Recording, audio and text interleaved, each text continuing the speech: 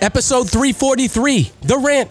Hector Blaise, Queensborough Community College women's basketball head coach, middle school teacher, St. John's and Molloy College alumni, all that with a smile. As mentioned, his smile is infectious. Peep the JPEGs. In this pod, we chop it up with Coach Blaise about his humble beginnings in Queens, his realization that he always meant to teach and coach, his experience at St. John's and Molloy, his stint at LuHi and his AAU program Empire, as well as his new head coaching position at Queensborough. All that and more. My conversation with Coach Blaise now. The Rant has been brought to you by Geo Studios, now open. They are located 1 block south of Westbury train station in the heart of Long Island, New York. Looking to bring your art or event to life? Trying to record a podcast? Enjoy 6 rooms of studio space to create audio and visual content. It also includes an 800 square foot cyclorama wall studio, a state-of-the-art recording studio, 3 breakout rooms for 4 to 6 people each, which include a green room and lounges, a quality surround sound with 6 speakers and studio lighting, and most importantly, 2 on-site restrooms. You know I need my restrooms. Book your space today. For more information, find us at geoevents.com. The Rant has been brought to you by Long Island Legends U, the premier youth flag football league on Long Island. Calling all ages from 4 under to 18 and under, both boys and girls. Sign up as a team or a free agent. Expect pictures, social media posts, full game weekly highlight videos, and much, much more. Fall season for 2021 is rapidly approaching. Sign up today.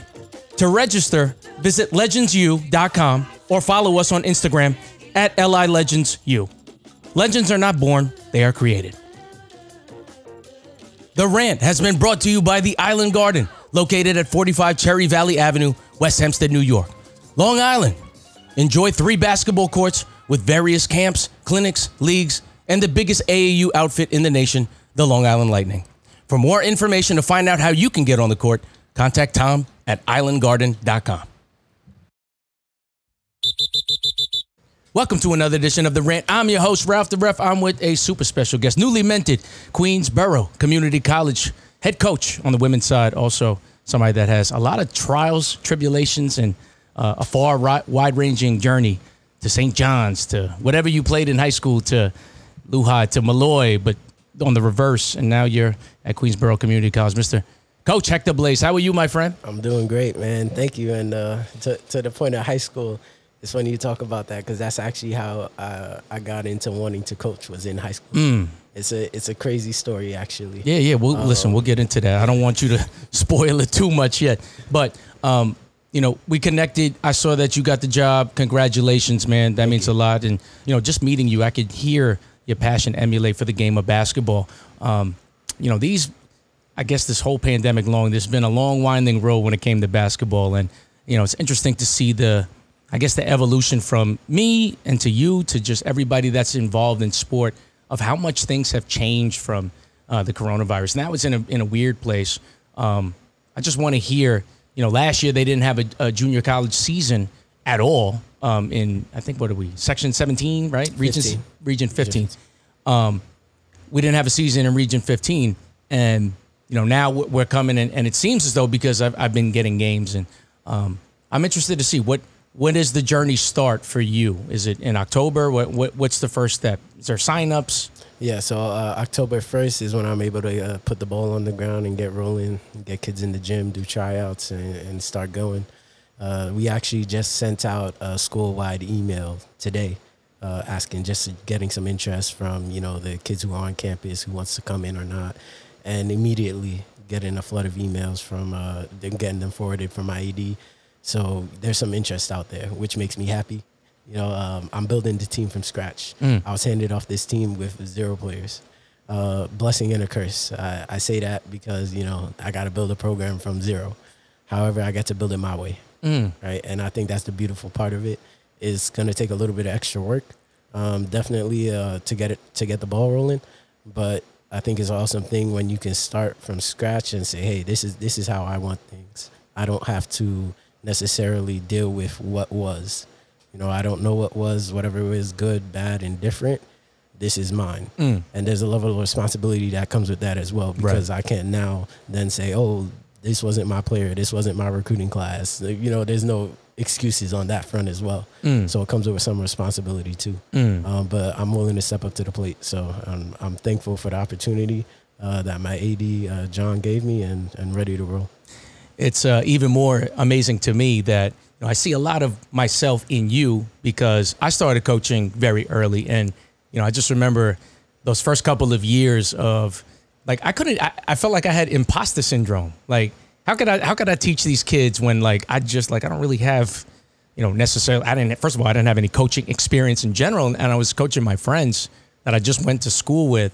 I just graduated, and now I'm coaching them, and now I feel like I'm just hanging out with them, and I'm still practicing with them, and maybe I'm just sitting on the bench and I got to dress up, and I don't know, they're still like my boys, but then over time it got more serious. It got more. I think it was because of my competitive spirit, and I think what hurt was I wasn't able to just go on the court and do it anymore. I had to have a little bit of a restraint, because I was just ineligible, right? I was a college student, and I think what I learned from that was just it takes time, because I felt for the longest time, and I called them the lean years of just in and out, just now we're in 6th place. Now we're in 4th place. And like 4th place, I felt really good. I felt like we can contend with maybe some of the best teams, but just never was able to get to that hump. And then just one year, just unbeknownst to anyone, we just had a fantastic year where we were undefeated up until the championship game, and then we lost. But I couldn't even believe like how long it took, the persistence of just like sticking around every year and, just not really getting the result. You're just so used to not winning anything or not even having an appearance at the championship game. You seem like somebody that is really into, the daily grind of it. Just talk about, I want to know, at least from the beginning of the pandemic, like before that, March 2020, where were you in your basketball life? So March 2020 in my basketball life, I'm at Molloy College. We are going to the NCAA tournament. We got an at-large bid. We lost in the championship game of the ECCs to Damon. They went straight ahead. We had a really awesome year. Team with Robin Francis on it, a transfer from LIU Post, Khadijah Dixon, who went to Bridgeport, Clarion and PA, amazing player. Should have been player of the year. Great kid. And we're in practice. This is now March, I want to say 13th, 14th, right? A lot of the Division I tournaments are going on. Coronavirus is starting to spread around the country, and some of the tournaments are starting to be canceled. The conference tournaments around the country. I'm on Twitter on my phone because at this point I'm telling Coach, like, hey, I got to keep track of this. We're supposed to play at Adelphi on Friday. We're in practice on Thursday. And I'm still putting the food orders in because, I did a lot of logistical stuff. Still putting the food orders in, making sure the vans are good, making sure we're good to go. And at the same time, as I'm doing all that, I'm seeing on my phone, Big Ten cancels conference tournament. And you out here figuring out the catering situation. Yeah, Pac-12 cancels conference tournament. I'm seeing it on my phone. St. John stops the game at halftime. I'm like, oh, yeah, it's over. And we in practice. And so now we in practice, and of course eventually I on my phone I put like for the ECC, like to get their tweets like sent right away so I could see, because I knew it was coming. Boom, get the notification. ECC and Division II NCAA East Region canceled. And I walk up to Coach. I'm like, Coach, on the side, I'm like, hey, it's canceled. Before that, I think he had a sense of it as well. So he had told me, hey, if they cancel it, I want you to go get the ladder from downstairs. You got the ladder already before that? The ladder was already upstairs. We gonna cut down the nets. Right. And so it's canceled, right? We like, all right, we done. We stop. He stops right there. He's like, ladies, this is the situation, right? We're done. But we still got a championship to win. Catherine Gibson went to Molloy High School. Archbishop Molloy High School, came to us, 4-year player, was there, a freshman on the team when we won the championship, integral player, really had the history of the team on her back. We give her the ball. We got to win the championship. Half-court shot to win the game. First shot, cash. She cashes it. It was crazy. Everybody's going wild. I ran to the back. I brought out the ladder. I'm like, yeah, let's go. I put out my speaker. We got the music going. We are the champions. Climbed up, cut the nets, went home. Didn't touch a basketball court again. God knows how long. That's crazy. So now we're at home, and I see the news. Coach Christina got the job at LuHi. I know Coach Christina through Coach Andrew Metz, who was an assistant for the LuHi at Men's. He's now at Marist as an assistant coach. I was I had began to work them. I did LuHi summer camp the year prior, so I built a relationship with Coach Christina, who was the assistant at the time for Slater. And when she got the job, I was like, snap, that's cool. Like, reach out, hey, congratulations, happy for you, all of that. I was also at a place in time at Molloy. We all know there's not a lot of money in coaching. So I needed to be making some money, right? And so that meant that I had to get a job. And so, but getting a job 9 to 5, the practice times at Molloy didn't really align. And I had been talking to Coach Pelican about this, always being transparent with your head coach. And he was like, yeah, go get a job. And so I knew that I probably wasn't going to come back to Molloy the next year anyways, because I needed a job. I got a teaching job, paid me well. I teach at a charter school in Brooklyn, Achievement First, Aspire Middle School. Great place. Loved working there. But obviously I couldn't coach at Molloy anymore. I wanted to coach somewhere, stay a part of the game. And so funny enough, I was going to actually reach out to Coach Christina and say, hey, is it cool if I just volunteer? And before I could even do that, she reached out to me and was like, hey, I'm looking for an assistant. We had a prior relationship. You fit the bill. Let's go. And so right away, I jumped on it, thought it was an awesome opportunity. And heading into that year full force, we didn't know if we were going to have a season or not. Didn't really. But it was just really awesome to be in that environment and a part of that program and with her, because we really did align as coaches and we're able to push each other. Something I think is important as coaches, head coach, assistant, is that we told each other about ourselves. You know what I mean? And I'm like, yo, you messing up right now. But she could tell me, yo, you messing up right now. You know what I mean? And that was important for us to have. Yeah. Amazing experience there. Now we go through the whole COVID year, whole situation, season ends. I'm sitting at home. I'm seeing a million jobs open up, but I'm not really looking. I'm like, LuHi is the place. I had an awesome year. I want to run it back.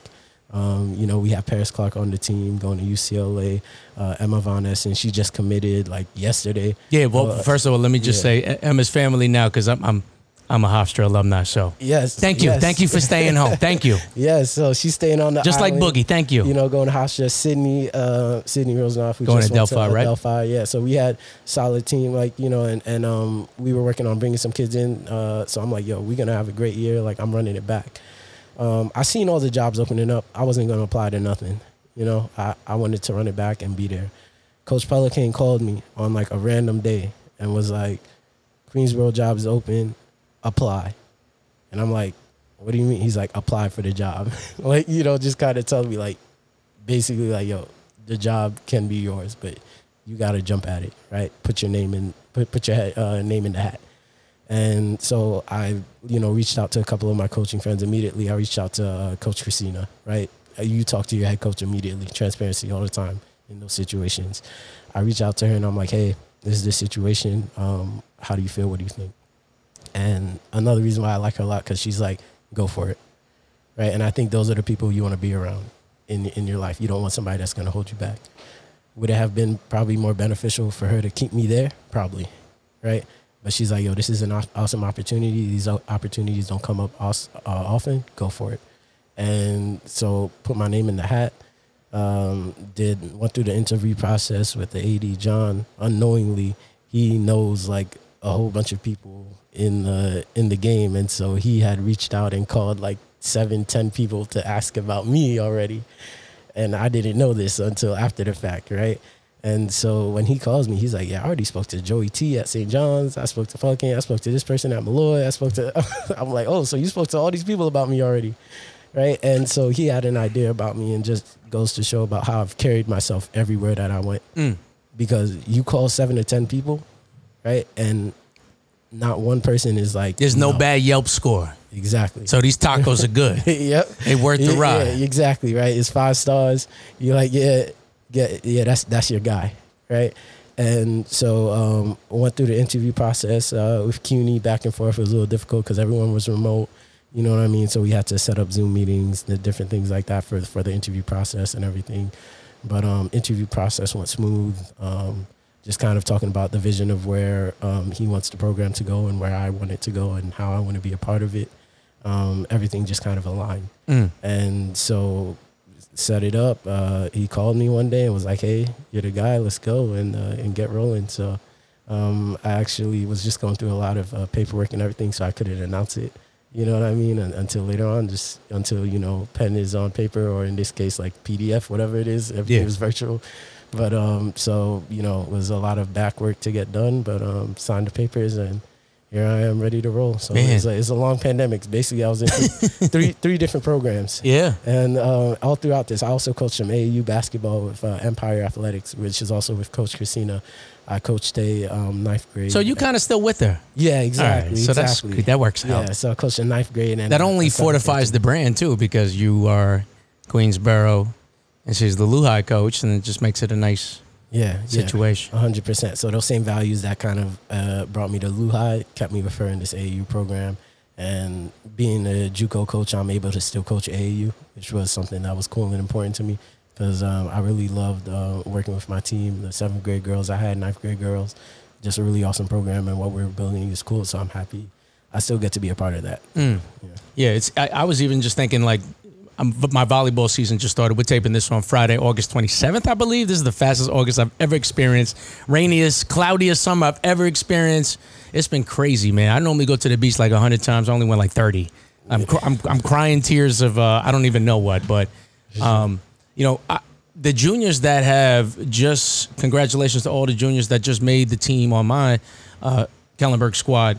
I just realized that their whole Kellenberg high school experience has been wrought with the coronavirus, right? Literally, their freshman year, it was kind of normal up until March. Last year was all sorts of remote or not remote, or mask wearing or not mask wearing, or quarantined, or just a whole bunch of like, nothing's happening anytime soon type of, like, that whole year was like that. And then just all the social unrest and all of the craziness with the presidency and just all the crazy things that have been happening up until now, where, you know, there was a nice lull in April where everyone started taking off their masks. Everyone thought we were going to have more of a normal summer, but it just got worse and it didn't revert back to like the safety precautions. So now I'm a little, you know, weirded out of the just the different variations, the variants, if you will, of what we've been going through. But this whole time, from March 2020, you being part of 3 different programs, now starting a new one from scratch. What do you think you learned about yourself during this whole time? Yeah, something that I really learned about myself and had to take a deep look was like, hey, like, am I willing to do this? Is this what I want? I had told myself maybe about last year or 2 years ago, like, I'm just going to be an assistant coach lifer. Like I'm an assistant coach lifer, and like, I love it. I'm good at serving people. Like, I don't need to, you know, I don't need to be the guy. Like, you know, like that was kind of a decision I had made where I was like, yo, I don't like, I seen what it was. It just looks like too much more work. It looks much more work. You know I don't want is? that. Like, I did a lot at Molloy. Like, Coach Pelican at Molloy. That means he doing a lot too, though. Yeah, he coached. This is the point I'm getting to, right? I did a lot of the logistical stuff, meaning like, you know, the compliance. He would send me that stuff, right? He sent me the emails. I'm getting the emails now, right? Like, they come to me, right? You know, it's not him saying, hey, Hector, take care of this. It's the AD. It just gets forwarded it's to the you. AD hitting me up. Right. Like, yo, take care of this, right? You know what I mean? It's the kid hitting me up saying, hey, watch this film, whatever, right? It's not somebody forwarding the stuff to me. Like, you know, and then, of course, all the other responsibilities that comes down to it.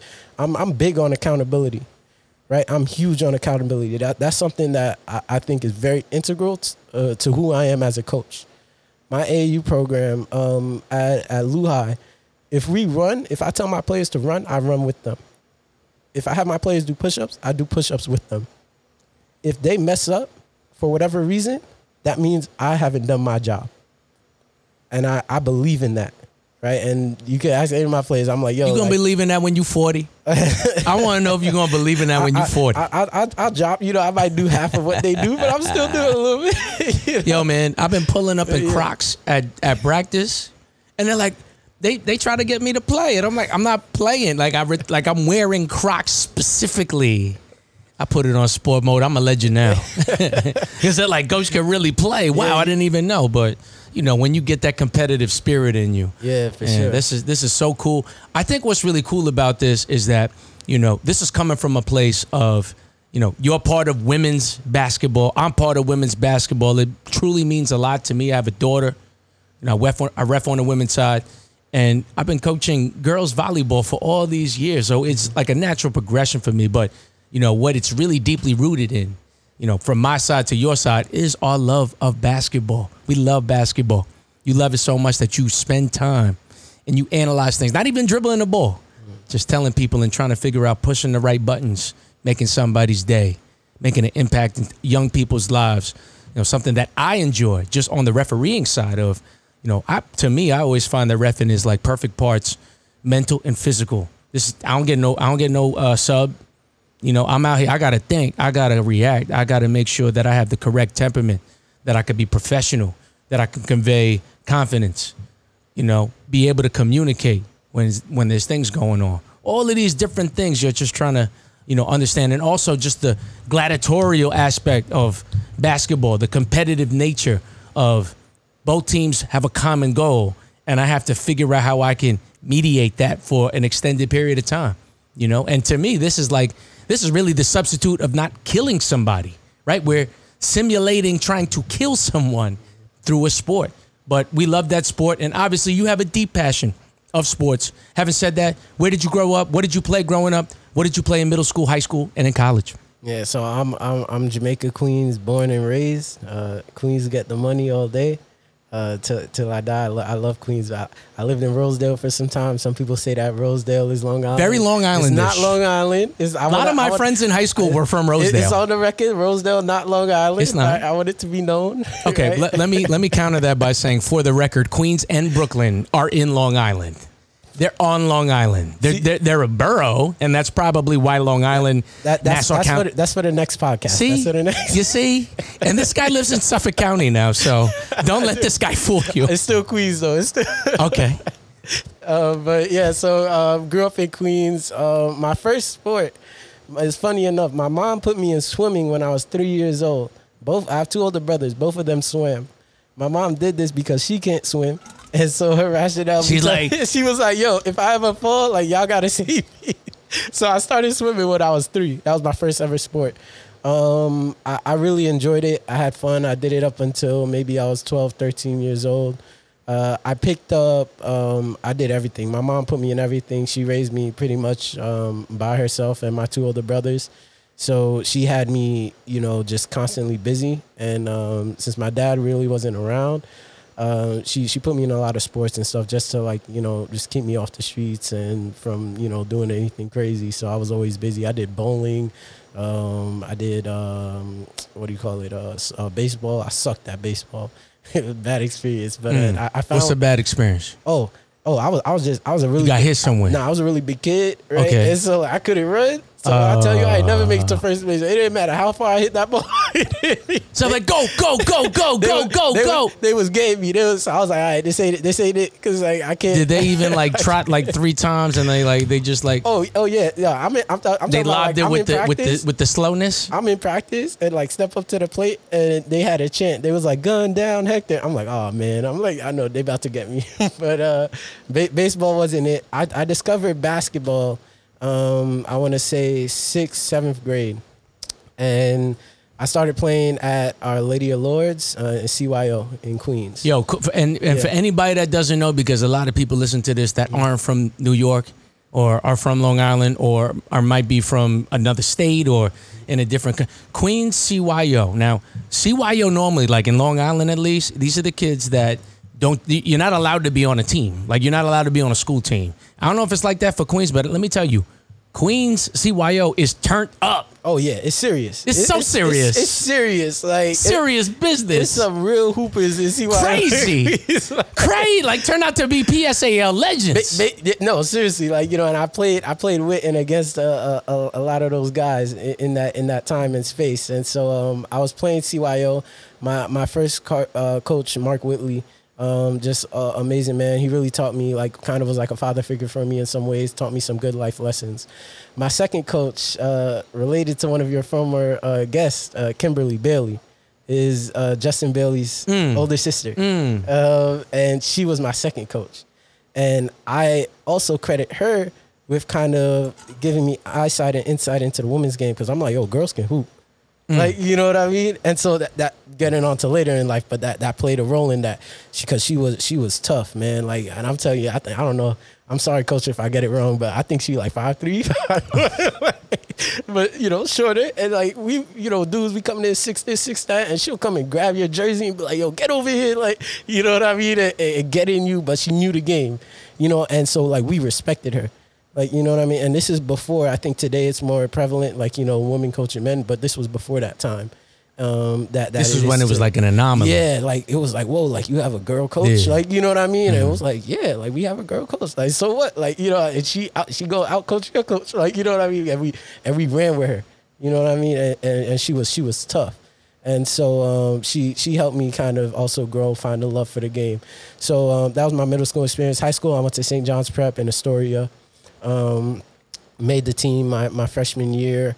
I didn't play a ton. I was a decent player. Like, you know, I wasn't some amazing player. I played with a couple of guys who were really good, who ended up, like, you know, going D1, D2, all that. This goes back to the story of like I knew I was going to coach. It was my sophomore season going into my junior year. I'm playing AAU basketball. I'm down in a tournament. I forgot where it was at, but we were playing Players Club, Jersey, Isaiah Briscoe. Ugh. At the time, I wasn't really online and stuff, so I didn't know who Isaiah Briscoe was, right? And at the time, he was built like me, a little chubbier, like, you know, I mean, we was built the same. So I'm like, I bet, like, you know, it's my matchup. This man killed me. Yo. It was not your matchup. This man killed me. I was like, I ain't gonna make it. I was like, no joke. I made the decision like that. I was like, I gotta get into coaching or something. I was like, this it. That's it? He just banged on you and that was it? I was like, yeah, I ain't doing this. I was like, I love it, but I ain't gonna make it. Damn. Like, so like, that's why I say I have like a funny story of how I got into coaching, because it's like I realized I wasn't good enough. Like, you know, and it's crazy because like I worked hard, and this goes back to working hard, right? I worked hard. I thought I was working hard.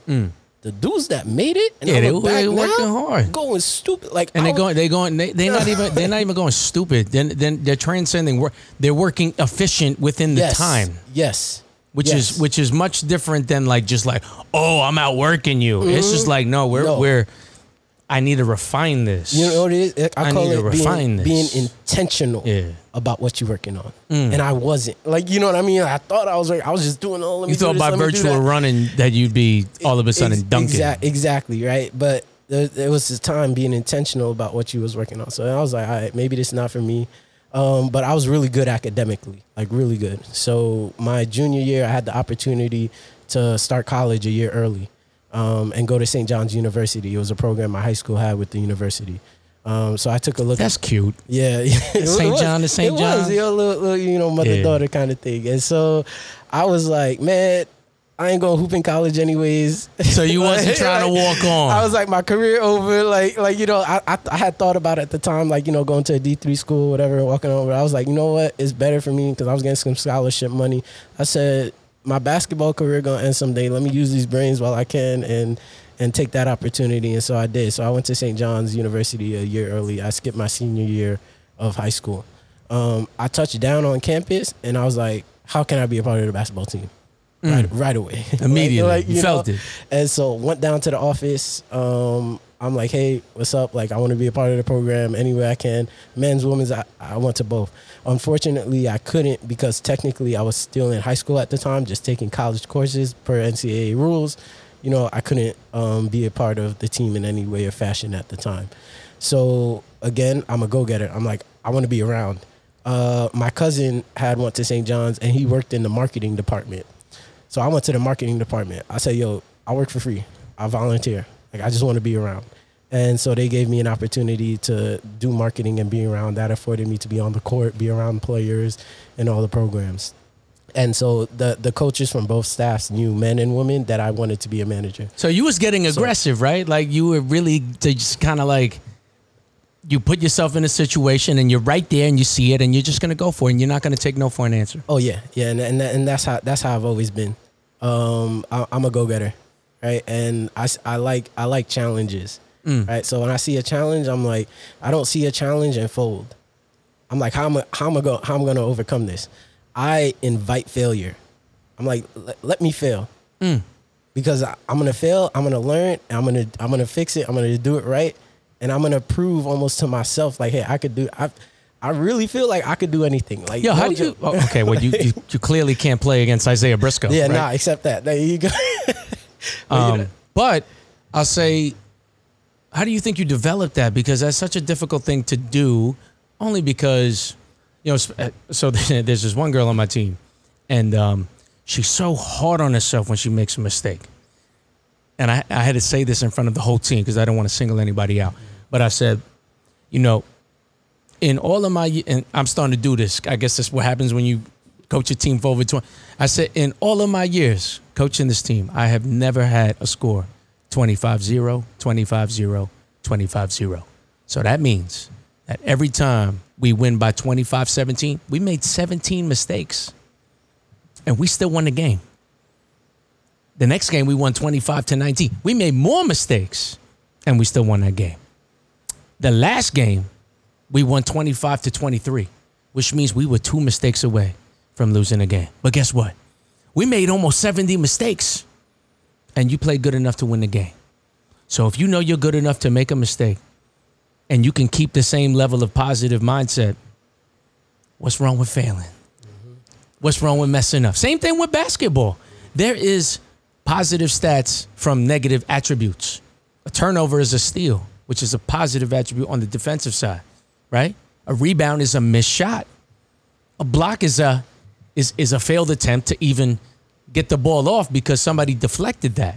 So it's like yin yang, right? And I wish, and what I like about basketball is that, yo, there might be 5 sequences before a whistle is blown where you can't even think because it's like that was so long ago. Yeah. But in volleyball, it's like an elongated free throw. It's like serve. Oh, I messed up. All right. Get it together. That's why I say baseball is so tough. Oh, yeah. Because you whiff 3 times and you got to go sit for like an hour. I know, right? And think about it.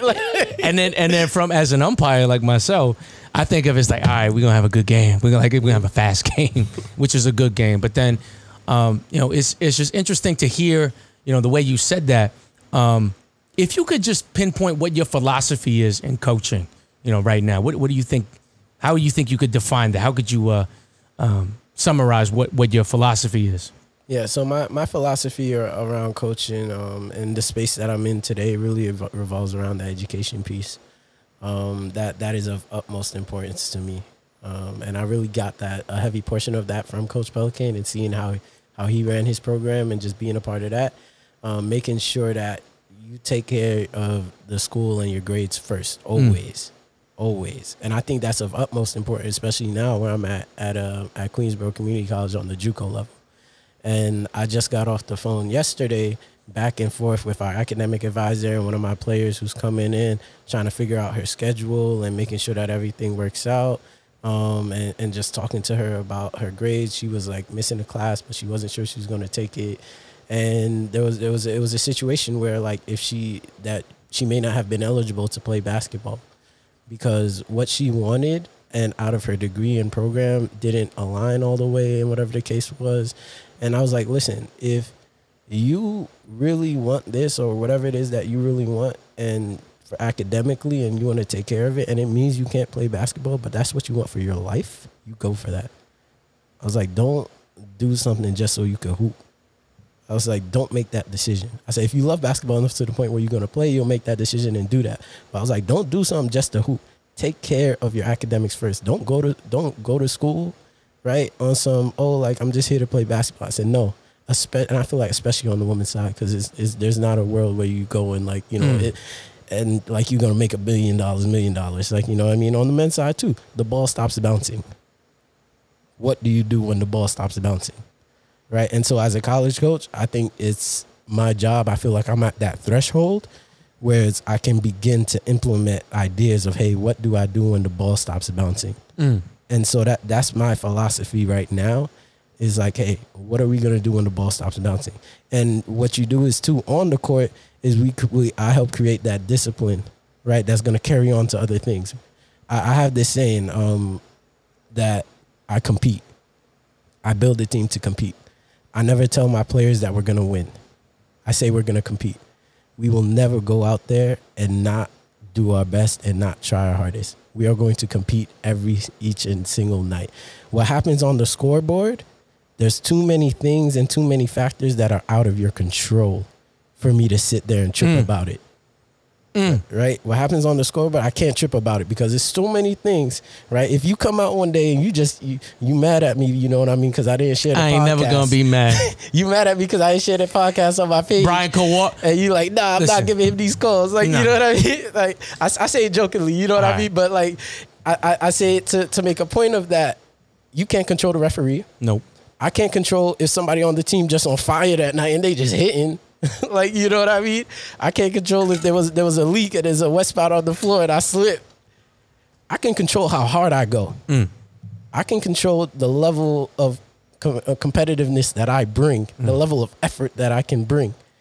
You don't ever want to look at yourself. I tell my players, you don't ever want to look at yourself at the end and be like, yo, I should have done, I could have done. I said, you don't want that. Yeah, never want to have no shoulds or coulds. As long as you do everything you can do to not have those, you can look at yourself in the mirror and be like, hell, man, like, we, quote unquote, lost this game or lost the scoreboard. But I feel good about our effort and intensity. Exactly. Yeah. I did everything I could have possibly done. It was out of my hands at that point.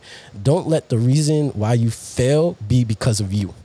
And that's how I live my life. I'm like, I'm not gonna be the reason why. It ain't gonna be on your record. Exactly. If I'm gonna fail, it's gonna be because of some outside factor. But if it's in my control, I can never look at myself and be like, oh, like I didn't do what I could have done to not fail in that moment. And so that's really just the basis of my philosophy around how I feel about being on the court. And then, just like I said, the academic piece of it as well is utmost important. But then when we on the court, we going to go out there. Like I ain't trying to go out there and get smoked by 50, 60 neither. Like, we'll see about that. To me, that's like, yo, like we really, like at some point we folded, man. Like we gotta look back at the, like, you know what I mean? Like it's a 40-minute game, man. That's a lot of points. You know, like we gotta play defense. We gotta do something. Yeah. Like, I have to do something. Again, back to the accountability. That's on me. I didn't prepare my team. It's not on them. I want to put that. I didn't prepare y'all. I'll let y'all go out there and get smoked. Like you know what I mean? It's not your fault. Like, and if it's because they wasn't giving effort, I didn't put them in the position to want to give that effort. That's on me too. Yeah. The skill, maybe I can't do too much about that, but I take the effort, the accountability on the effort piece as well. It's my job to make sure that I'm putting you in the best possible positions to give the effort. And then we're going to do the X's and O's really well, too. You know what I mean? We'll take care of that. But if y'all going out there and y'all not trying, I got to take a look at myself. No, I feel you. I just recently had Shaq Mosley, who's like a Uniondale legend around here. He scored 56 points in some adult league. And I'm like, yo, after the 30th point, nobody gave him no flagrant? You gonna let him go like just unchecked? 56 points in a adult league game that's running time? Like, I'm like, nobody has no competitive spirit. I'm saying the triple T, yo, we stopping this man. Like, I'm like, I don't care if nobody else he not scoring no more. 56 is, I know somebody won D'ing him up hard. They were just probably letting him go. But, I find it so interesting that it really comes full circle that, you really laid your roots down at the college realm. And then, you go back to your roots by going back to college after just going back from college, from a high school program. But just talk about how you picked the lock at the St. John's program. Yeah, so St. John's was an awesome experience. And going back to how I got in there, my freshman year I wasn't a part, but like they knew of me because I had been around, but NCAA I couldn't be. So immediately at the end of the semester, I immediately went back to the offices again. I went to the men's office. I went to the women's office and was like, hey, remember me? Of course they did. They said, all right, cool. Did the interview process. I got both. I had an option. And I love having options, right? I get to choose what I want. Because they thought you were so aggressively into it. Exactly. You were like, you get everything. Right? So I'm like, I get to pick. Do I want to be on the men's side or do I want to be on the women's side? Ultimately, I liked the vibe I had gotten from the Dobo, director of basketball ops, Veronica Mullen. At the time on the women's side, she was just really cool, inviting person, like, you know what I mean? And so I was going for that. And then also they was giving me some scholarship money too. So I was like, I'll take that. I'll take the couple of dollars too. Like, you know what I mean? I'll pay the bills. And so I was like, hey, I'll go to the women's side. I had been like cool with some of the women's players. Aaliyah Lewis, she's from the city too. So we had already had a relationship. Like, I had class with her and stuff. And so I was like, I'm a rock with the girls. And started that year. We had a solid year. I forget how we finished that year. I think it was NIT. But then the following year, in 15-16, we won the Big East. And that was an amazing experience to be a part of. Man, that team, the way that team was, when I tell you, like, it was like a family, like with the players. Like, you know what I mean? Practice finished. And we all went to eat together. Like, you know what I mean? And as a manager, I'm basically kind of like a player. We all went to eat together. We all hung out. Like, you know what I mean? We all chilled together. And not only that, the next important piece of it too, we was in the lab together too. Right? Because people forget that. You might have that family environment. Be like, you go in. Let's party. Go in. But we was in the lab too. It was, yo, Heck, hit me up. 11 o'clock at night. Yo, Heck, let's get in the lab. I want to get shots. I'm on my way. 7 o'clock in the morning. Yo, Heck, I want to get shots before class. I'm on my way. Always made myself available. Like, yo, let's go. Let's work. And so we put in the work. And so I saw what it was. We also had 2 WNBA draft picks that year, Denasia Grant and Aaliyah Hanford. But I saw what it was to win a team and win a championship as like a family in a team. And so I had that experience, and it was awesome. The next year was my senior year. And so for my senior year, I had to take some internship credit classes. And I also wanted to see, like, hey, like, is this coaching thing for me? And so my senior year, Coach Pelican had just gotten the job at Molloy. And so I was like, man, like, I really loved the team at St. John's, but I was like, I really want to get a stab at it and see if this coaching thing is for me before I graduate and I go and try and do it. And so I hit up Coach Pelican, like, hey, like, can I just be an intern on the staff? Like, I'll help out, do whatever, and get my credits as well. He said, sure, come on along. So I joined the Molloy staff in the 16-17 season. Aaliyah McDonald was on that team. Shout out to Snoop, who's the crunch time killer. Snoop, man. Yo, shout out to Snoop. Everybody go. She always does the IV, ice in the veins. Ice in the veins, yo. Ice in the veins. She's a ref. Did you know that? Yes, I know. Okay, but when I ref her, she likes to call me Ralphie. And she's like, I'm messing up, Ralphie, but she says it in more explicit. She has such competitive spirit. Yeah, she's dope. Yo, go check out her brand, Lona Stoner too. I gotta shout out the homie in the business, so go check it out, y'all. But amazing team. Kamala Thompson was on that team as well. Just great people. And so when I got there, I was an intern, so I was doing a lot of order the food, you know what I mean, things like that. But Coach Pelican also gave me a chance to be a part of practice. He let me sit in the coach's meeting. He let me have a voice too, and be like, hey, this is something that I saw. Wait, was it like you were bringing in the food order, and he's like, just sit down? Yeah, hey, let's talk. While I'm doing the administrative stuff, the paperwork that I was doing, and he's like, yeah, let's talk. And he was like, hey, such and such is wants to get a workout in, you can run it. What do you want to do? And he gave me some opportunities to coach a little bit, to get a feel. And then midway through the year, one of our assistant coaches left the team, was doing some family stuff, whatever, and, had to take care of herself. And so she left. And so when she left, automatically, I took on some of that responsibility. I was still an intern, right? And I'm 20 years old at this point. So basically became an assistant coach with half the team older than me. Right. And it goes back to your point of saying we was talking earlier, about coaching around people around the same ages. He was like, yo, like I was like, you know, we were supposed to go to party and like, you know, like now. But now you got to have some boundaries. And now exactly. Yeah. And so I had to learn to draw the lines. Yeah. You know what I mean? And so that year for me was part of learning to draw the lines of like, all right, I'm in a different space. I have to understand where I'm at, who I am, what I'm doing, and my relationships have to shift. It doesn't mean I can't be cool. It doesn't mean I can't be friends.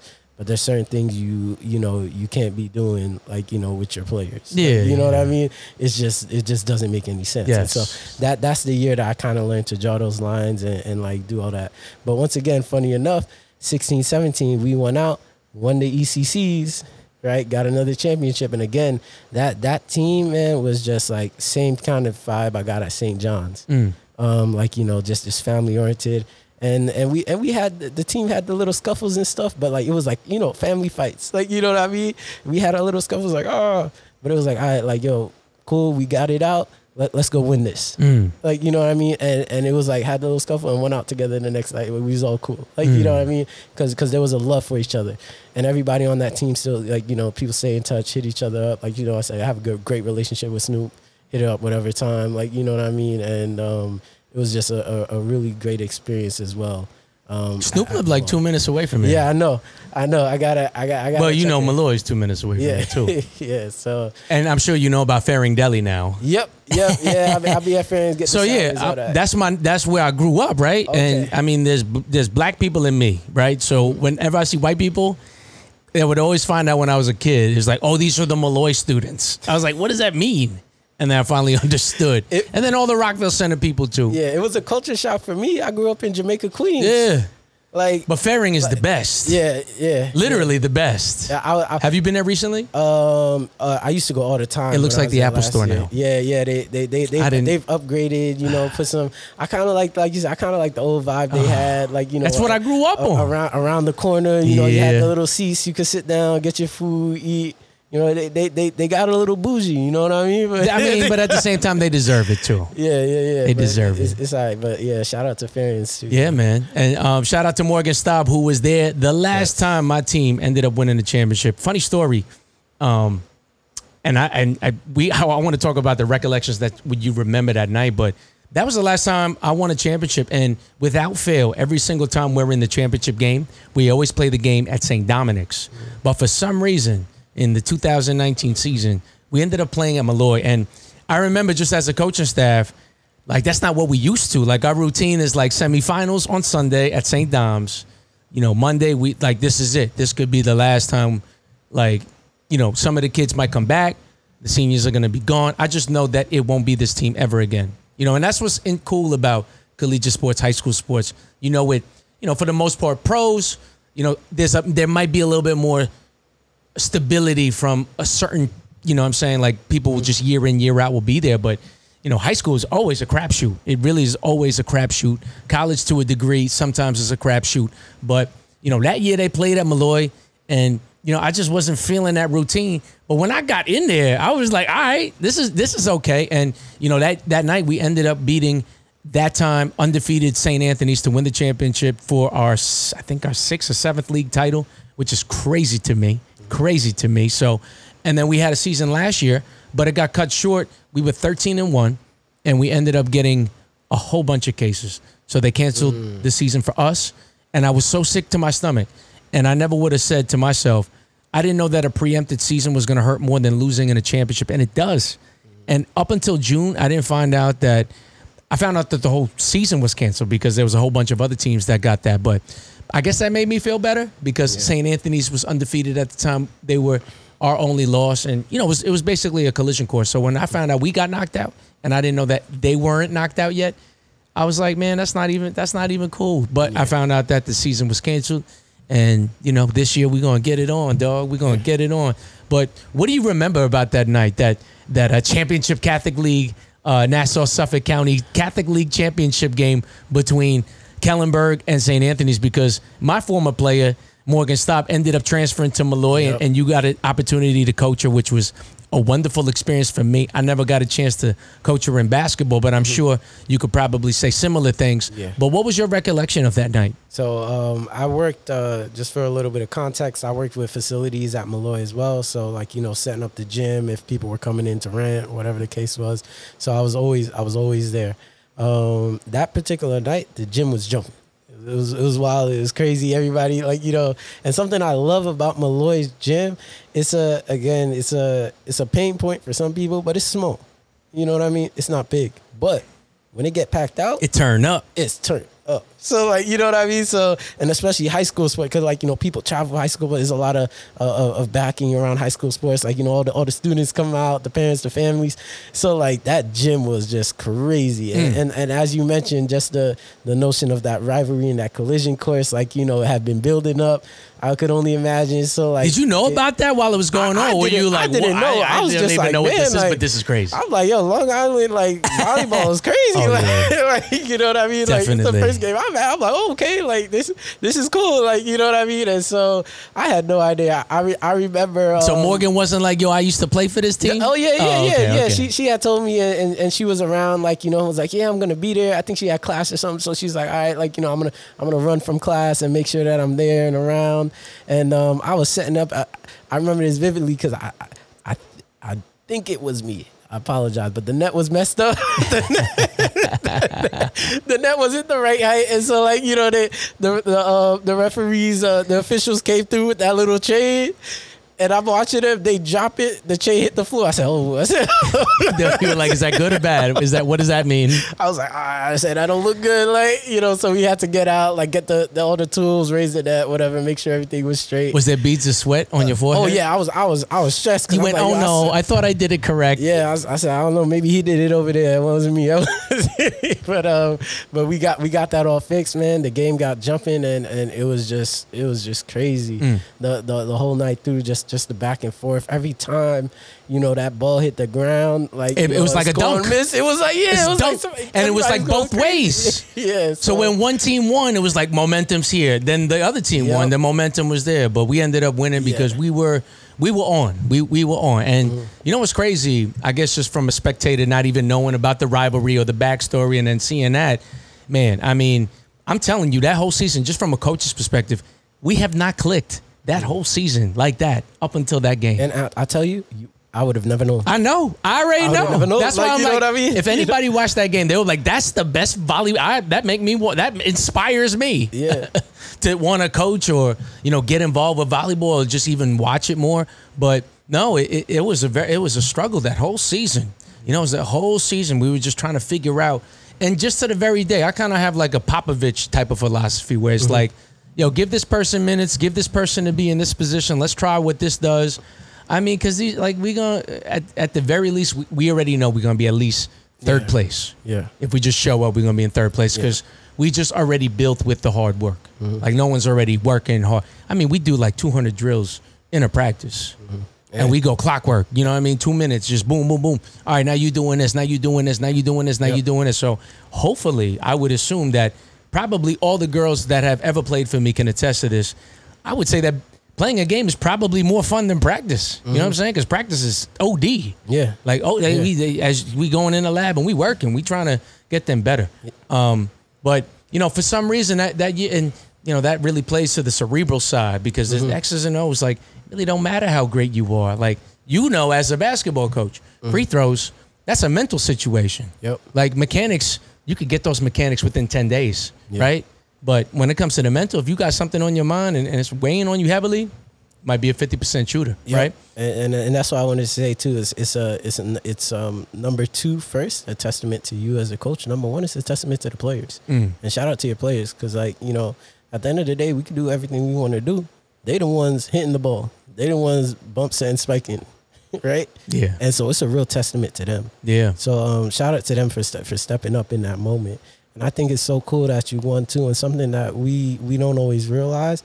I'm sure that championship possibly there's a good chance change some lives. Oh, listen, man. Girls. And it's going to be a point that they're going to go back to for the rest of their lives. Oh, yeah. Listen, I already know the legacy that I always cement when you have this bond of winning a championship, It's just always a special. It never gets old. Mm-hmm. It always is fun. And, you know, I think what I like about it is that it's short for me, but it's very intense, and I'm all in. Like I just want to win the championship, so much so that I ref every single sport, literally every single sport, with the exception of the game of volleyball. And I'm taking a pay cut, bruh. I'm taking a pay cut, like, because I see all my volleyball friends. And what's crazy is that they lean on to me because they don't really know anything about volleyball. They just on their twilight career of basketball, and they're like, I just want to stand and just do this. And throw the flag up. And I hit a bag that my friends are getting. Like, one time I went to this all-day tournament. We ended up winning the whole thing. So that means, like, if there's a tournament of, like, 20 teams, we there from damn near 8 a.m. to, like, if I'm all the way at the championship, even if I lose the championship, I got to be at the championship. Yeah. Game ends, like, 5:30. Like, that's a lot of time. Yeah. Being the only male with all these girls. You know what I'm saying? Like, just playing volleyball it's a lot. It's a lot, but it definitely gets us prepared. But, you know, it's really cool how we just, like, bouncing off because we have similar experiences. But, you know, getting to that Molloy part and then getting to LuHi, do you feel like it was more beneficial that it was, like, pandemic laden and it was a lot more of an adjustment as opposed to having, like, the more, you know, conventional national schedule that they normally have? I don't.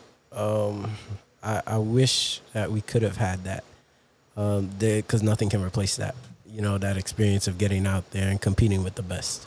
And so, like, you know, and that was a point that we made for the girls too. Like, I felt for them because I was like, I know, like, we're competitors, and what was hard was to be in practice and to be working out and know that there's no competition coming, right? And to know that, like, what are we working out for? Like, you know what I mean? And so I think it was difficult in that regard because we had to frame for them, like, yo, like, you know, we don't know what's going to happen. Was it optional? Was, like, practice optional kind of? It was at a point until, like, they gave us a go. But it was highly suggested that you showed up. At LuHi. I mean, listen, if you're in LuHi, it was, like, I wouldn't take any chances. Yeah, it was highly suggested that you be there. Like, yeah, you know what I mean? I'd go. And just within the midst of, because another, like, silver lining in that was just being in the pandemic. You know, not everyone felt safe, like, you know, family stuff. So, and that's real. That's real, and that came into account as well. And so, I think more so than ever, Coach Christina and I too were more lenient than we had ever been because you had to be. Right. Just understanding that we are all going through something that has never, and I don't think anyone in his lifetime has experienced. And so we had to be extra lenient to that point and, like, you know, hey, I get it. Like, you know what I mean? If your mom, you know, dad says you don't want to be, if you don't want to be here, you're concerned about COVID and everything like that, that's okay. And to take care of your mental health. Mental health was huge that year, and just checking in with the players. Yeah. How you doing? Like, you know what I mean? People are just frankly, people were dying. You know what I mean? And, like, what's happening? What's gonna happen? There was a level of uncertainty, and I always say that fear and anxiety and a lot of those things oftentimes stem from. I use this word, but not in a bad way, but they stem from ignorance. It stems from not knowing. When you don't know something, you fear it. And it's even with, like, bad things. Like, I know, like, if I know, like, that there's somebody tell me, like, yo, like, is this bomb that's about to go off? I know the bomb about to go off. I have a chance to come to peace and terms with it because I'm like, you know what I mean? I know. Somebody tell me, like, yo, it's that bomb over there. I don't know if it's going to go off or not, but it's there. I'm like, oh, snap. Like, what's going to happen? Like, you know what I mean? I don't know. And so, like, there was a lot of not knowing. And so there was a lot of fear, you know what I mean? There was a lot of anxiety. I mean, still. And still to this day. And so I think the mental health aspect of it as coaches, because what people don't understand is that as coaches, we're coaches of the game. We are oftentimes parent figures. We are therapists. We are, you know, we're restaurant people. We're Uber Eats. We're everything. Like, you know what I mean? And, like, people don't get that. And so we had to put on the hats and play the role of a lot of the times last year of, like I said, like that therapist role and that like, you know, just loving family figure role, because it was, I think it's needed all the time, but it was needed a little bit extra last year. And so, like, you know, I'm happy that we were able to get through that time healthy. And, you know, no one was injured or got seriously ill or anything of that nature. But of course, man, I wish we could have played a full slate and traveled and all that. You know, yeah. Unfortunate that we couldn't. But I think for what the year was, I think we did a decent job. You maximized whatever type of thing what that you did. What we could get out of it. Yeah. I don't know if you heard about that crazy tournament that they had at Island Garden. Oh. Yeah, they asked us. We was like, "Nah, we good." We was like, "We'll pass." Like, because it was like, it was like peak COVID, like peak. Oh, like, yeah. You know well, the boys tournament, I was the one that spearheaded that whole thing. Yeah, I was like, I don't know, like, you know, because it turned out to be great though. Just looking at, like, you know, I think it was a level of safety concern from our parents. Yeah, I get it. You know what I mean? Like, of course, we love and want to go play basketball, but it was just like, I listen, I get it. Yeah, we couldn't do it, like, you know. Yeah, I get it. I completely get it. After everything you said, what do you think of the attributes? What do you think it took to get to where you are at this moment in time as a coach? What it took to get to this point, one of the most important things I had mentioned earlier, just not fearing failure. I've messed up a million times already. My girlfriend will tell me that. You know, I had to shout out my girl on the pod too. I love you. But yeah, I've messed up a million times. I'm going to mess up a million more. And I have to live in that. I can't be afraid to do so, because you can't grow if you don't mess up. So how am I ever going to level up to the next place if I'm not afraid to mess up? Because messing up means taking risk. Yeah. Right. I can't go to Vegas and with $1,000 and be like, let me just play this $1 and expect to win. You know what I mean? A million. I got to walk in there and be like, yo, drop the 1,000 down. Let's go. You got to go all in. Yeah. In life. And so I go all in all the time. That's number one. Number two is leaning. You got to lean on people too. And that's something that I'm working on today and continuing to work on. You're so used to doing it yourself. Yeah. Yeah. And I think that's something I'm really going to have to learn as a head coach. Right. That's something that is conversations that I've been having with people. I figured you'd know that because you're an assistant coach. Yeah. Yeah, you know, and because I ran into that issue as assistant coach too, because like I would get stuff and I had a lot on my plate. I was in grad school, I was doing this, I was doing that, and I would be like, no, I'll take care of it. And I had so much, and I was like, oh my God, like I can't do it all, like, you know what I mean? And so I think that's something I really gotta. I'm aware of it, but you know, when you have these tendencies, you have to constantly check yourself. And so that's really what I'm saying right now is like, I know I have this tendency. I got to check myself. And right now I'm still looking for an assistant coach. Hit me up if you are interested. And what I'm looking for, not an assistant coach, somebody that's going to check me. Like, you know what I mean? Could I potentially coach the team on my own? Yeah. But I'm not going to have no other eyes, no other perspective to check me. Like, you know what I mean? When it's like, yo, like, don't do that. Like, that's not right. You know what I mean? Or, hey, look this direction. I need another set of eyes. I need somebody that's real, like, you know, by my side. As we all know in this game, like, you know, it's very relationship driven. You got to have people that you trust around you. And not only people that you trust, people that's going to be real with you. I don't want a yes man or a yes woman. I don't want somebody that's going to, I'm like, yo, like, you know, we down by 50. We should just, like, you know, roll over, right? Like, yeah, let's do that. Let's just call the game. I want somebody to be like, what you doing? Like, get out there. Let's press. Let's do something. Like, you know what I mean? I need somebody to check me in those moments and to be like, nah, and make sure that they're holding me accountable. So just making sure that I'm leaning on others and, like, you know, not trying to do everything by myself. I think are two important pieces that are going to be important to my success moving on. So I'm excited. Like I said, the hard work is expected. So I'm not even going to talk about the hard work. I should work hard. It's not even a conversation. What do you think it's going to take to get to where you want to go, and ultimately, where do you want to go?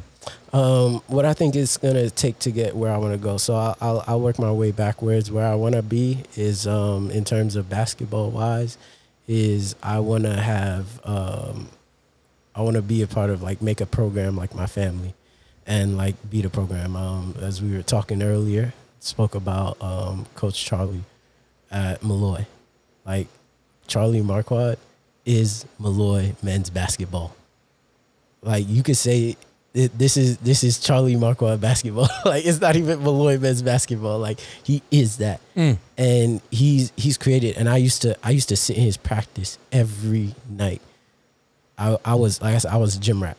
It's funny because, like, he called me the other day because he was looking for an assistant coach. So he called me, like, you know, and I was like, Coach, like, I actually, like, you know, I actually just got this job, so can't do it. But you know, that's what I want is to kind of have that space in basketball wise as a coach where I'm like, hey, this program is me, and I'm able to help a lot of people through this. And what it's going to take for me to get there is a lot of patience. It's something like that doesn't happen overnight. I have to understand that, like, you know, I can't, you know, beat myself up, you know, when, you know, some players decide they don't want to play anymore. And, you know, like I said, it's not even about the winning championships things. The real championships are won in the classroom. And, like, you know, I'm not going to beat myself up. Like, you know, when, you know, a kid decides, hey, this is not what I want to do anymore, whatever the case is, right? I have to be patient with it. I got to keep rolling, roll with the punches, lean on the people who are around me, work with my school. I just sent an email to all the other coaches at my school, build relationships with the academia at my school. You know, reach out to all the heads of the departments. Hey, I want to build these relationships. If I'm talking about making this my home, you got to be comfortable with the people in your home, right? And so, just building those relationships on campus, and I want to eventually build the program to a place where you know, it's like, hey, people know what they're gonna get, like, you know, and it's not questioned. Like, for example, at LuHi, coaches would reach out to us and ask about kids, and they never asked for transcripts. They didn't have to. It was understood. You're a LuHi kid, your grades are good. You know what I mean? It was just understood. And I want to get to that kind of level where it's like, hey, you going to Queensborough, that kid's grades is good. We'll talk about the basketball, like, you know, and this kid's going places. They take care of business, and so that's the kind of the aura and the vibe that I'm trying to create, and it's gonna take a lot of patience. I'm thankful for my AD. We've talked a lot, and he's a basketball guy, so, like, you know, he gets it. And so he's giving me that space to build, and just being transparent with me and what he's expecting from me. You know what I mean? I'm being transparent with him of what my vision is and where I want to go. And so we've been aligned at most, if not all, of those points, which is awesome too, because having the support of your administration is very important. Yes. And so, just trying to build that home. And see where I go from there basketball wise. Other than that, I teach, like I said, at a middle school. I love teaching. I enjoy being with the youth. I'm in East New York, and so I see a lot of, you know, kids that look like me, like, you know, black and brown youth and children. And so I want to be in that space. Growing up, like I said, I didn't have a dad in my life. A lot of my coaches were like father figures for me, and, like, you know, just adult figures for me that I could lean on to learn a lot from. And I feel like I can give a little bit of that back in the space that I'm in. And so I enjoy my job, and being in that space as well is something I want to continue to cultivate and live in, and continue to help, you know, shape the youth and make sure that, you know, they know. I always say, I want them to be thinkers. You know, I don't ever push my own ideologies, my own thoughts, my own feelings onto them. I'm like, yo, go do your research, see what you find out, go learn, be free. Don't fall into one box. Do your own research. Like, you know what I mean? I teach sports. I teach basically PE, but I be having debates because conversation is a sport. Right? You got to learn how to talk. And the only way you can do it is by practice. Right? And so that we practice conversation. Like, you know what I mean? And I think that's something that's going to be really helpful for them growing up. Because they do have, like, you know, growing up in that environment, like, which I grew up in too, like, where, you know, you got to make sure that you come in correct at every point. Oh, yeah.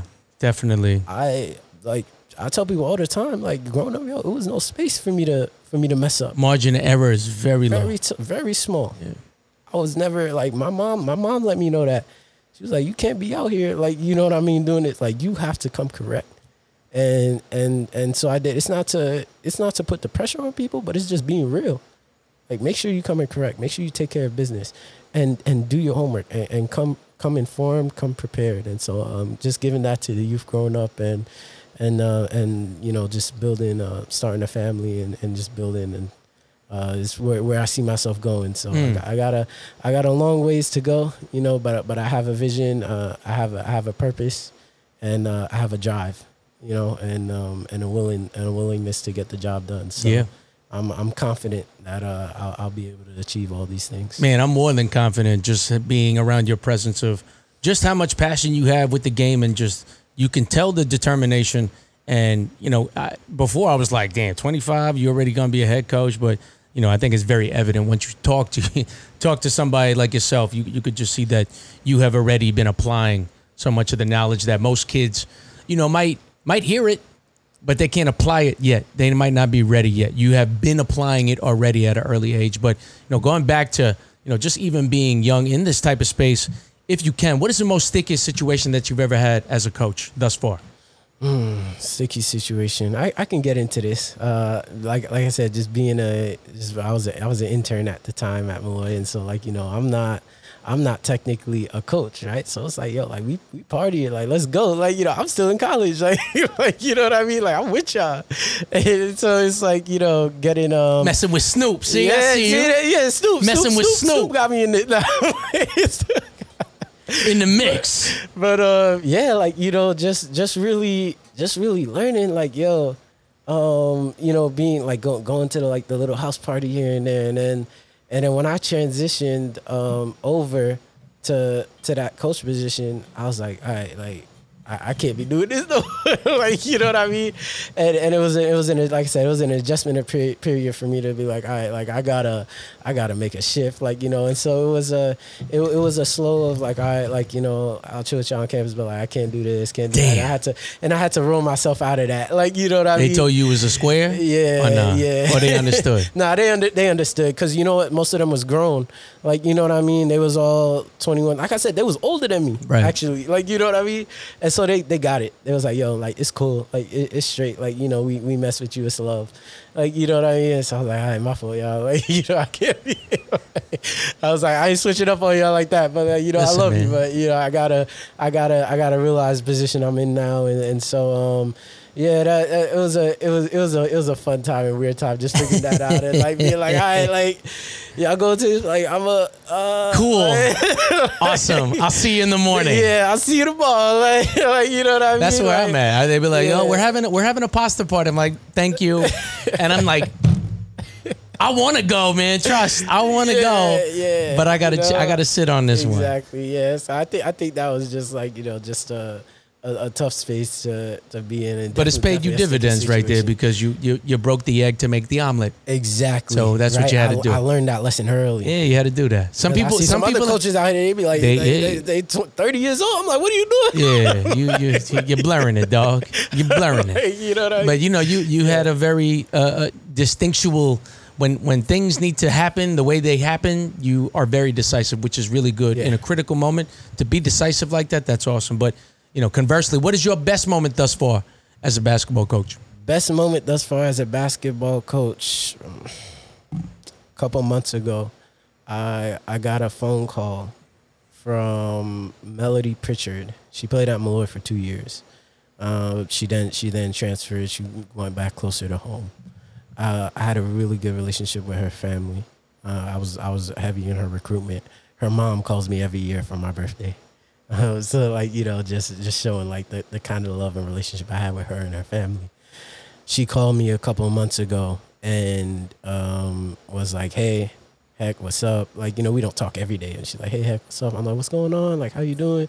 She's like, I'm good. Just graduated. I'm like, that's awesome.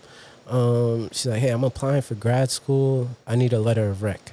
I'm like, of course. I got you. Write the letter of rec. She calls me back maybe a week and a half later. Heck, I got in. Thank you. In that moment, when I tell you that was my happiest, proudest moment as a coach. And I tell people this all the time. I was like, man, like I was able to help a kid beyond basketball. It's the ball stops dribbling. That master's degree that she's going to get is going to help her for the next 40, 50, 60 years of her life. And I played a very small part in it with that letter of rec as a former coach. And that's my proudest moment as a coach for sure. That sounds so good, man. That was a really awesome one to pick. And, you know, as you go on these years, you realize how fast it goes. So I try to really appreciate every single moment, even this week. We've only had one full week, and I'm savoring every single moment because win, lose, or draw, this is going to be a special experience. This is the first time, and I'm just going to break it down to coaches' terms. There's 6 players on a volleyball court, and normally we got the B squad. And you know, like in basketball, sometimes teams are top heavy where you have like an 8-person rotation. And, you know, those last 2 spots, they're like fringe players. So it's not ever going to be kind of have to mix up. You have to have the A team kind of play with some with the B team to kind of make it even. Yeah. This is the first time I've ever had a volleyball team where I can't even tell you who the starters are. I can't even tell you, like, I feel like the B team, if we made one, because we didn't, we don't even know who the starters are yet. I feel like whoever is the second unit could probably win the championship all alone as a separate team. That's a good problem to have. That's crazy. We did, like some play. I feel bad, like because we cut 8 players that would have normally played under any other school, any public school in Long Island. They would have started for the varsity team, but we got a special group out here. So you know, I'm very fortunate to just as just come in just to relate to what you're saying. When we talked about starting the program from scratch, we didn't necessarily start it from scratch, but I mean, we weren't like the perennial, favorites, elite team that's top 10 in the state year in, year out the way we are now. Like, everyone sees that now, and we've been like that for a sustained period of time. We've been like that 10 plus years. But I remember when we were, 4-11. I remember when we didn't qualify for the playoffs and we knew like 3 games before the season ended. Like, those are the tough times that I'll always remember. And that's why I always am very, very thankful, and I have such deep gratitude for the situation that I'm in because I love it. I love coaching just as much as you do, man. But, basketball means so much to you. It's brought you on this podcast. It's brought you so many opportunities to go have so many great basketball experiences on the collegiate level, on the high school level, just partying with them and, just the growth, the amount of growth of your maturity as a man, as a great citizen of where we live, and of course just a coach. What do you think basketball means to you? What has it given to you in your life? Basketball is a bridge, and you could use it to take you a lot of places, and it's about where you want to go. And so that's what I tell all my kids. I say, hey, like, especially if you get a scholarship, this is a bridge, right? Use this ball to set you up to whatever destination it is that you want to arrive to. It's gonna get you there. Now, you gotta be wary of how you use it, right? Because that bridge could take you to an unsavory place if you're not doing things the right way. Right. And so I make sure that I always carry myself the right way. Like, you know what I mean? I'm by the books, man. You don't even steal cable. We know how you don't download music. Just like with the NCAA and all that, like, we know how the game go, and I'm like, I don't want no smoke. I don't want no problems. I don't need nobody. I don't need to get that email from compliance. I don't want nobody knocking at my door. Oh, you already know what time it is. I try to tell people, like some people, like some of my friends, they'll come to my games. They're like, how do you coach these girls? Like, I don't understand. Like, I'm here for volleyball, bruh. Yep.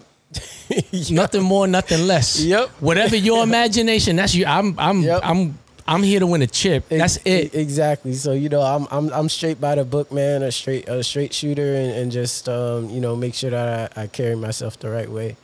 I just think that's super important. So I'm never gonna come out of that and be someone who I'm not. That's when you get in trouble.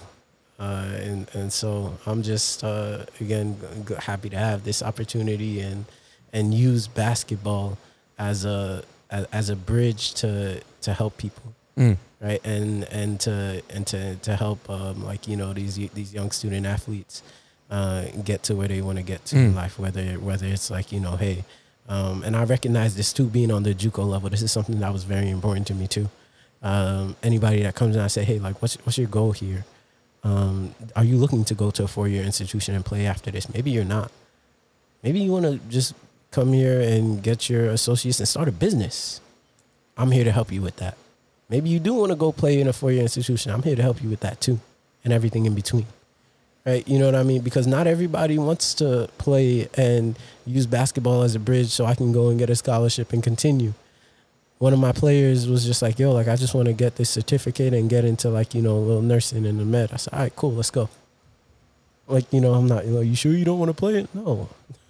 You know what I mean? That's not what she's using the bridge of basketball for. You know, she's using it as a means to an end, and she knows where she wants to go. And so it's my job to help her get there.